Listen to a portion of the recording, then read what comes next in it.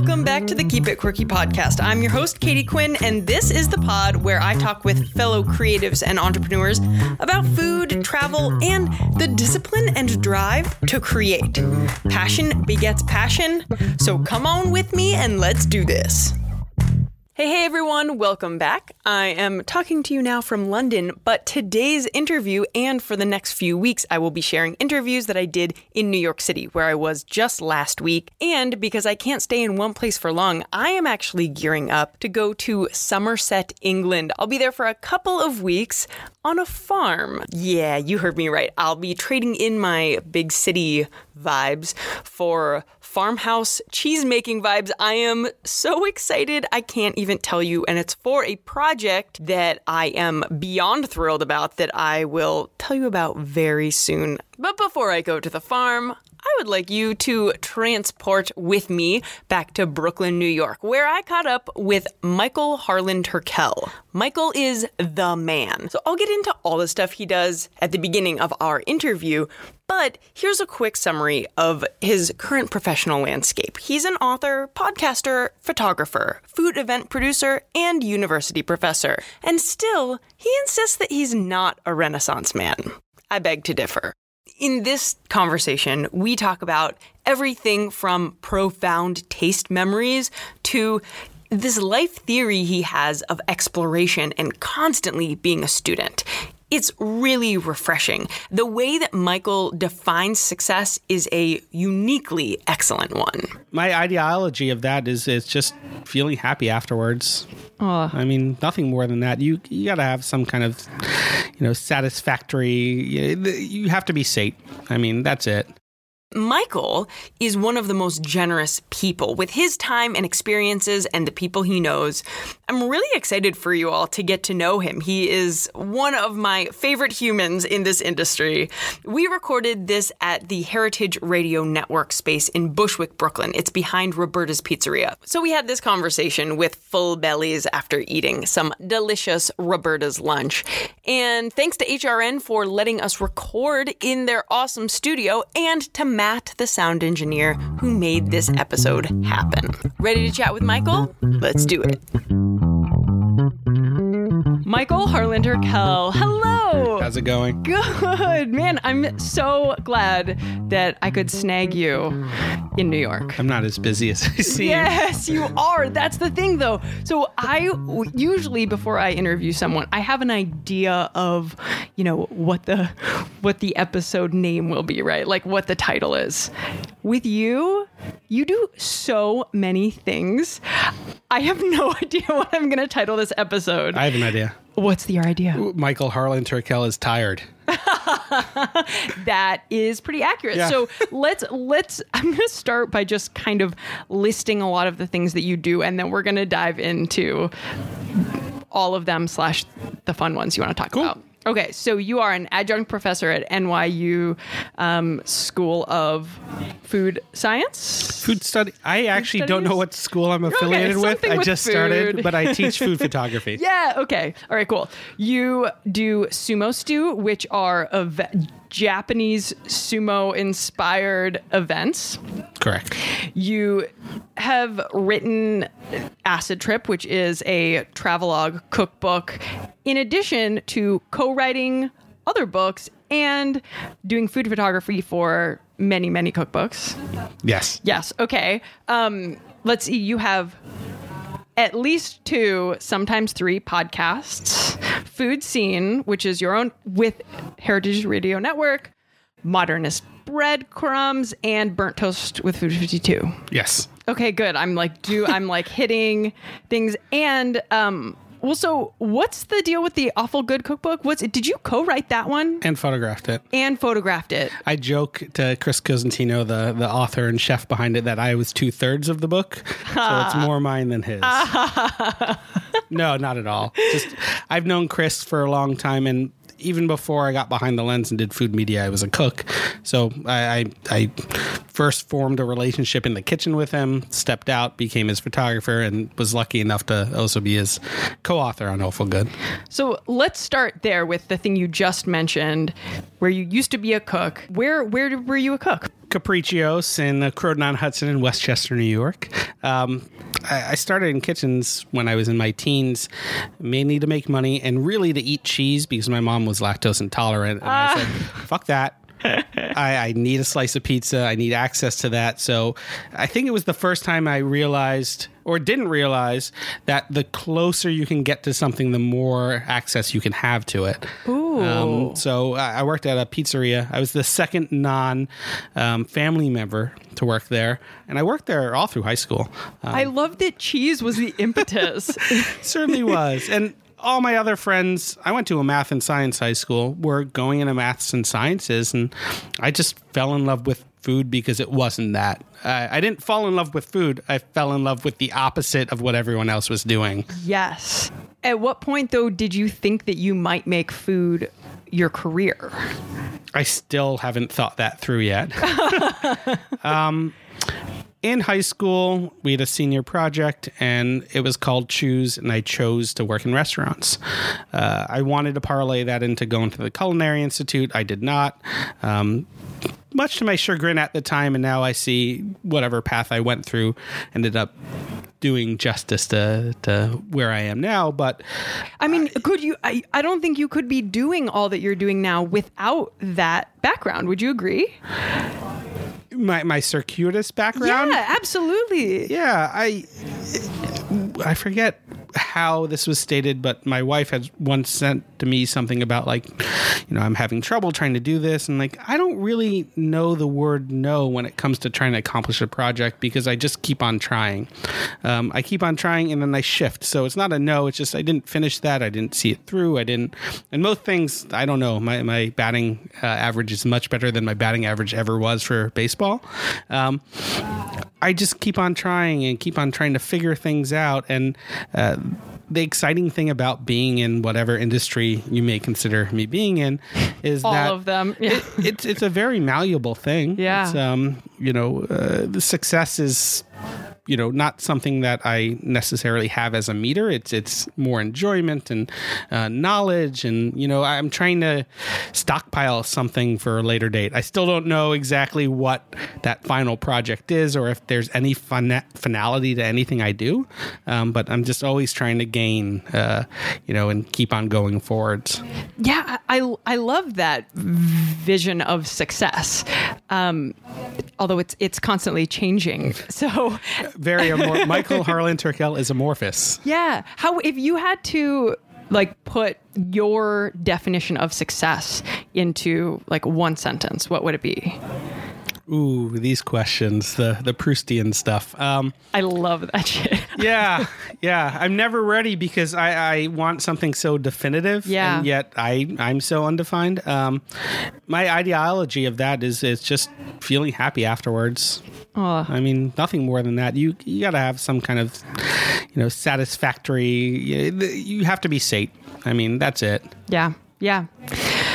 Okay, so let's rewind again. You are into food and think you want to be a chef or a cook, and you're going down that path. And then you start this project called the Back of House Project, and you pick up a camera and take it into the kitchen. Yeah. And then what happens? I didn't know I was starting the Back of the House project. I had no clue. I was cooking in restaurants in Boston, and I took a photo class, and the only time I had to, actually take pictures was while I was working in restaurants.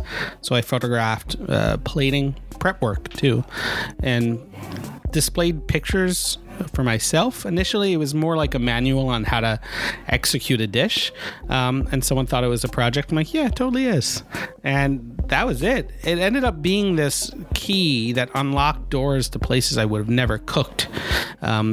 Cleo with Ken Oranger, Number 9 Park with Barbara Lynch, who graciously opened their doors to some bumbling, 19, 20-year-old with a camera around their neck who said they wanted to cook, and allowed me unfettered access as a photographer, and then eventually, helping in kitchens too and during events.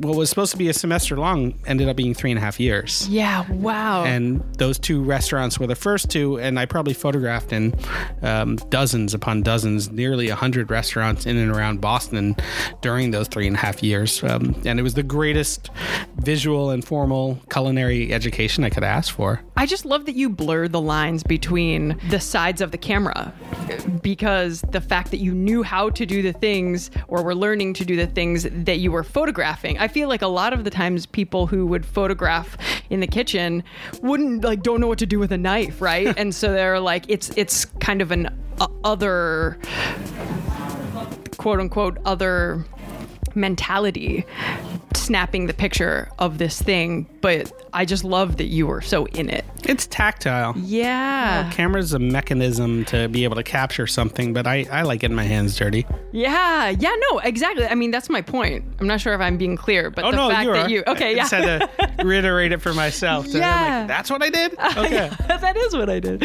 Okay, so then could you have guessed when you were doing this back of house project for those 3 years in Boston that, fast forward, I'm not sure how many years, and I don't want to age you, feel free to age yourself, that you would be teaching food photography at NYU? Oh, God, no. No. No, not at all. And even though it's a food photography course, I still think it's a photography course. Food's just one of the many subjects I like photographing. It's the majority of the work that I do.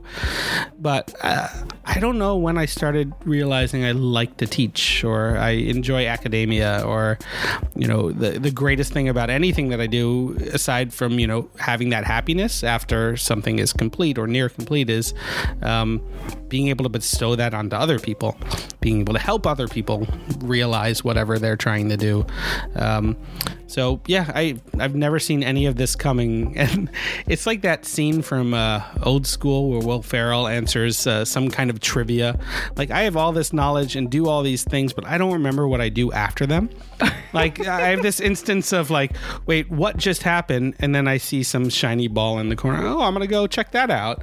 And it's just this very funny choose your own adventure thing that I'm just been happy enough to choose a couple good ones. Yeah, and the way that Meg, your wife, described it, it does ring really true. Speaking of Meg, yeah, she is a baller. So she's a wine writer. Yes. And a much better writer than I am. Working on a very exciting book right now. Yes. Are we allowed to mention it yet or no? Totally, yeah.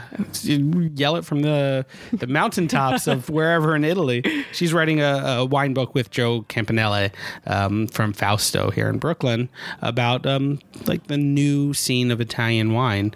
'Cause I don't think there's been a tome of that ilk since Vino Italiano, and that's a decade or so old. It's time for a new one. Yeah. So, and wine may be even more current than food these days, with the explosion of natural wines and great new biodynamic producers, as well as, the stalwarts of traditionalism.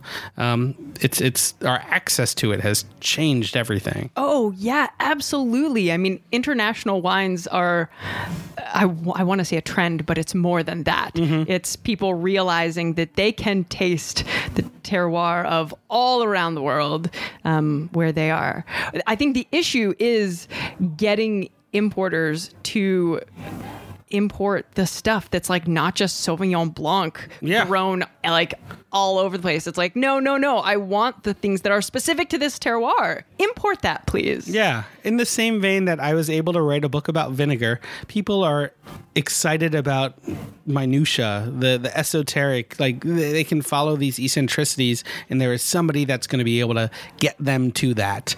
If you want like some Nerello Mascalese from Mount Etna in Sicily, you can find the person bringing that in, because there are people doing everything. It's just a matter of searching for that conduit. Totally. And do you think it was even just like a decade ago, 5 years ago, you may not have been able to find that person? Yeah. Like, it's changed really rapidly. Yeah.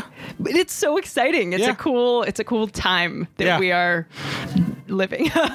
Absolutely. In some ways and in some ways not. But we won't talk about that. Acid trip. So you just mentioned how, you did this epic deep dive into vinegar. It took you all around the world. Japan, France, Italy, all over America. Where am I missing? Austria. So how did this project come to you? You mentioned my wife is a wine writer. We were lucky enough to have enough bottles out and open and one converted. So that started piquing my interest. It happened when I was actually a cook in Boston. And at Number 9 Park, Barbara Lynch gave me a cap full of something. I didn't know what it was and told me to shoot it back, and I did. And it was one of those, not one of those, it was one of them. It was the most profound taste memory I have today. It was acidic, but it was kind of thick, viscous, syrupy, and had all these layers of flavor, and my tongue just wrung for a while. She gave me like a quarter bottle of it and said, here you go, take it home, don't fuck it up. And I was so scared that I was going to do something incorrect with this bottle that I didn't touch it for a while, and tried to do some kind of research on it. And this is, we had the internet, but information wasn't as accessible at my fingertips as it is now. So for 15 years, I knew the name Gegenbauer, but I just didn't know what to do with it. And 15 years after that taste memory or taste experience, I was in Vienna at the doorstep of Erwin Gegenbauer, vinegar brewery. So a lot of things led me there. I had a party and filled up a barrel in the backyard with the excess beer. Opened that up 6 months later after, spring had come. It had overwintered. I remember there was snow on the barrel at a point, and I'm like, oh, I wonder what's in there. I kind of knew, but I wanted to forget to see what time would do to it. And it was the best malt vinegar I've ever had in my life. That's amazing. And then I spent years trying to reverse engineer that process. I love that time is an ingredient in so many of the things that you've done and in your life, not just literally time as an ingredient in creating this malt vinegar or the red wine that you left out that turned into an awesome vinegar, but also in your professional steps. That time, like, you picked up a camera in the kitchen 3 years later, you were just as much a photographer, if not more, than you were a cook. Would you say that it happened that fast at the end of the Back of the House project? Were you a photographer at that point? I graduated college, so my degree said that. I don't know if I'm still a photographer. I mean, really? Aspects of what I do, yeah. That's thinking of yourself. I don't always think of myself as a professional photographer or a professional podcaster or a professional writer. I feel like they're all things that I'm still exploring. I am a photographer, but I'm constantly a student of so many other people. Yes, I do practice in it. I'm supposed to tell people that I'm a photographer. My parents need some kind of occupational title. Yeah. I have it on my business card, but I'd love to have this multiplex business card that say all the things I do. Actually, someone once told me that I had the longest signature they've ever seen, and I had to conflate it because it was all the books and all the podcasts and all of this. And I am not a Renaissance man by any means. But you are, though. No, I mean, I like Renaissance paintings. But you are the definition of a multi-hyphenate. Yeah. And that is that's what I am too, maybe to a less broad extent than you are. But I'm a videographer / podcaster / host / writer. It is hard to boil it all down to one thing. So I kind of love that it sounds like you don't even try. You're like, I can't explore all these things. I don't like the singularity of anything, even though I did a single subject book and I do a lot of other single subject deep dives. Those are just pieces of me. I feel like if there is a theme, it is related to this time as an ingredient bit. That so much of what you're into is fermentation related, it would seem. Your deep dive into bread with modernist breadcrumbs. Does that sound true to you? Does fermentation really get you going? Yeah, because I don't have to check in on it all the time. I started the whole vinegar. Yeah, I started the whole vinegar thing. I don't know if you know the original name of my vinegar company. No. I think I wrote it in my book. I'm not sure. I used to call it Plus Patience because it was it was honey plus water plus patience. But every time I tried to make a logo, it looked like a pregnancy test. So then Acid Trip grew out of that because I'm like, the only way to know more about vinegar is stop being this weird autodidact, Brooklynite that makes barrel-aged things in his backyard and get out in the world, meet people. I went and met vinegar makers. I went and, cooked with chefs all around the world to do this thing. And yeah, I certainly do consider time an ingredient. And the only way to learn anything is by investing time into something too. And I joke that vinegar, I chose it because it was the laziest culinary product I could make and still feel associated with the food world. I tried miso before that, didn't go so well. Is that a second book though? No. After having gone to Japan as many times as I've had, it's an amazing world, and I understand X of it. There's so much more to know, and some things I just like having them be what they are and appreciating them and not having to have the 360 knowledge of that product. Yeah, do you find with vinegars now, when you taste it, are you totally overanalyzing it? Oh yeah. And does it add to the enjoyment or somehow detract from it? Well, just like anything, it's nice to be able to have constructive criticism, and I can do that reverse engineer of most vinegars now. I can find the faults, but also, really point out the pros too. Like, you did this well, this shows the, pH is right, or, how long was this fermentation process? What vessel was it in? Oh, that's the reason. So I can troubleshoot a lot more. But I really do appreciate really great products for their idiosyncrasies that I might not have been able to notice before. Mm-hmm. Yesterday, I tasted 12 different vinegars in the blind. For what? Something I'll tell you about someday. Okay. But it was great. It was A and B samples, so 6 sets, and I had to talk about A versus B from a visual standpoint, from a smell standpoint, and from a taste one. And I was so scared to do that because I don't think I've ever done that in a public forum before. I've always done it for myself, kept journals. Did you feel pressure to note the right thing? Terribly so. Yeah. And it's all on camera, so... Oh my God, I can't wait. Such anxiety going into that, but having the empirical knowledge to be able to break something down. I've seen in wine. Yeah. I've seen in coffee. I've seen in chocolate. And I can talk about that in the vinegar vein. I just don't know if I ever did it in front of a crowd like that before. And it was cool. I'm glad it went well. Yeah, to know that I could actually pinpoint certain things. Yeah. In that vein of being an expert in something, and you are a vinegar expert now. You wrote this book and you are so knowledgeable about it. And I think in a lot of things of fermentation, it's so easy to get obsessed with, sourdough or whatever, all these things. And therefore, and I think that in media, it often has a masculine face to it. And I think that a lot of people feel intimidated, or I could see that a lot of people, and maybe especially women, are intimidated to really nerd out about a lot of this stuff. What do you feel about the accessibility of these kind of topics? And what would you say to anyone who feels intimidated? Again, my wife is a much better writer than I am, and I'm intimidated about being in the same room with her and wine experts and talking about that.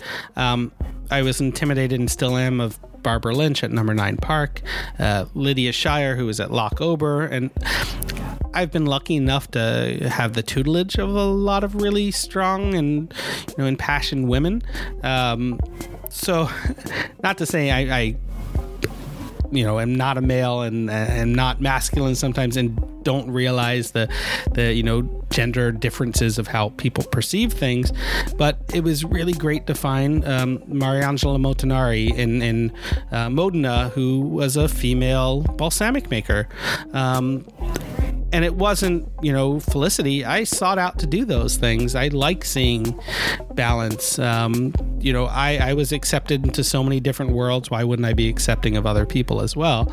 So I'm always trying to figure out how can I make this accessible for all, rather than just, the dorks who, want to do this deep dive, or someone of a certain knowledge level. You don't have to have such acuity to be able to be let in. You can gain that knowledge. Yeah.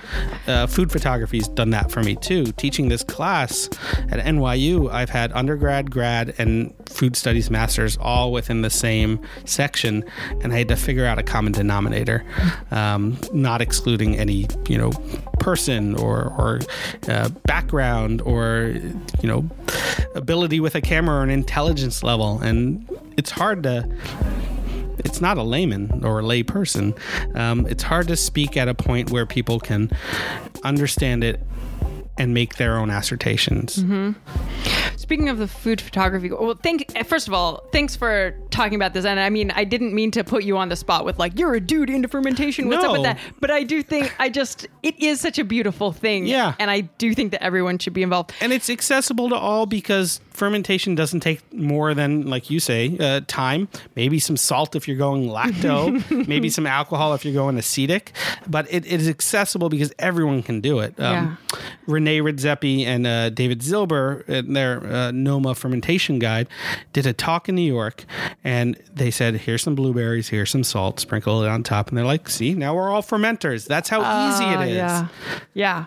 Well, and I love that you do include women fermenters or women product makers, craft makers in the things that you cover, because I think that's an important role that media has to expose, to shine light on the people of all different backgrounds and all different colors and genders and everything who do it. So kudos to you for making sure to do that. Okay. On the note of your food photography class, though, you said that it feels to you like you're just teaching a photography class. Yes, it's a food photography class, but there is a difference between being a great landscape photographer and being an incredible food photographer. Or would you disagree with that? I mean, food photography is a very specific kind of art. Yeah, it's a niche. So I want to make this open source because I lecture on one day for 7 hours. And I'm like, holy crap, how am I going to keep someone's attention for 7 hours? That is bonkers, Michael. Yeah, and I talk, but I don't talk that much. I do about 2.5 hours of the history of food photography. I think I found the first food photograph. Oh my gosh. William H. Talbot. And it's just a tableau of pineapples and apples in a bowl from 1843. Actually, I think they have the actual image somewhere in a museum in London, and you'll have to go and double check that for me. Yes, I will. Within the, almost 200 years of food photography, I show portrait photographers. I show, August Sandler and the picture of a conditori pastry maker in Germany. I show Stephen Shore, who's a landscape photographer from the 70s, the new topographics on images he took in diners when he was traveling from location to location. Martin Porr, who's one of my favorite, hilarious, kitschy, photojournalists. He's British, and I think he's been knighted. There are so many different approaches to food photography. You can be a portrait artist. You can be a commercial photographer. The way I teach it is about learning to see more than anything else. The approach to that, but also understanding your food. I don't mean just where it comes from and who made it, but when food hits a table in a restaurant, you see it, you take a photo, but what does it look like 5, 10, 15, half an hour after that? As a food photographer, that's what I learned. The time, the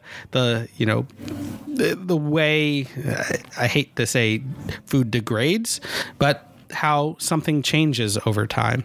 Maybe that's the fermentation aspect of food photography. Yeah.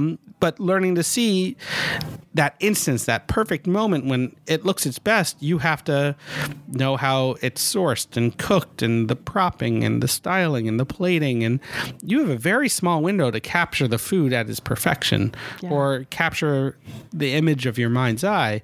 So I think I'm teaching people that approach. And it's not necessarily just about food. You have to have that intuitive nature about anything you're approaching as a photographer.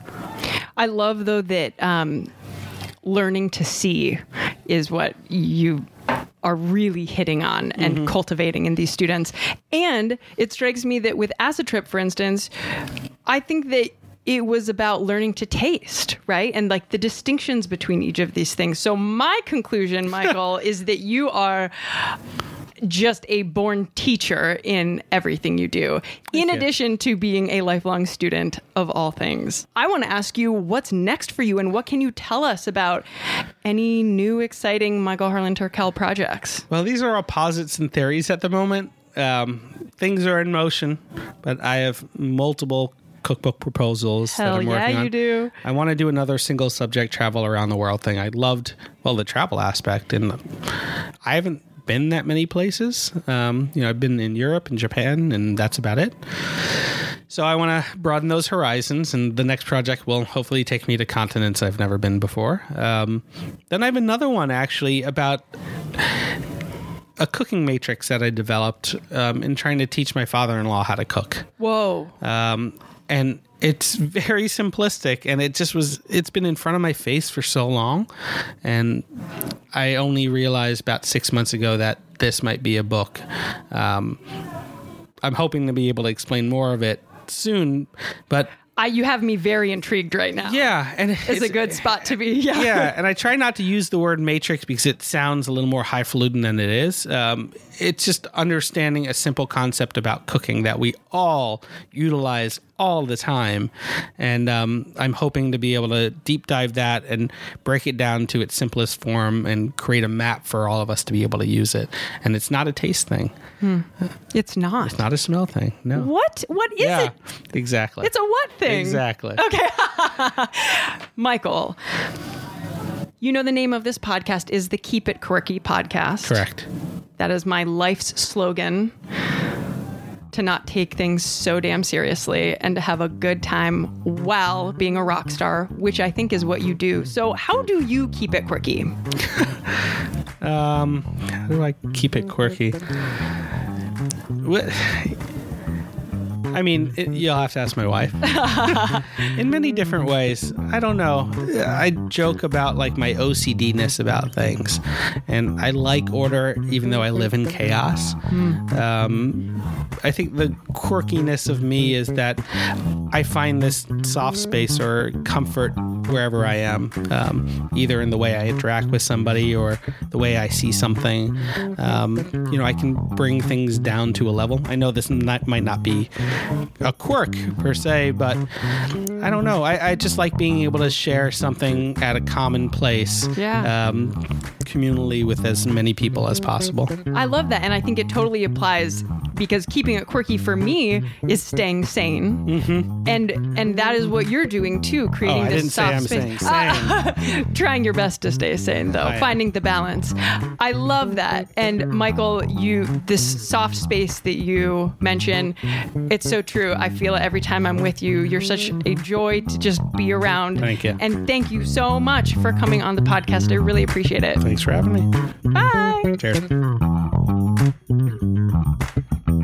Thanks so much again to Michael. You all can follow him online at Harlan Turk on Twitter and Instagram. That's HarlanTurk. TURK. And check out Acid Trip. Check out all of his podcasts. I mean, this man is amazing. So follow him for sure. As always, thanks to Funky Brian for the theme song you hear. And next time I'm talking to you, I'll be in a farmhouse in rural England. So looking forward to that. See you guys back here soon. In the meantime, don't forget to keep it quirky.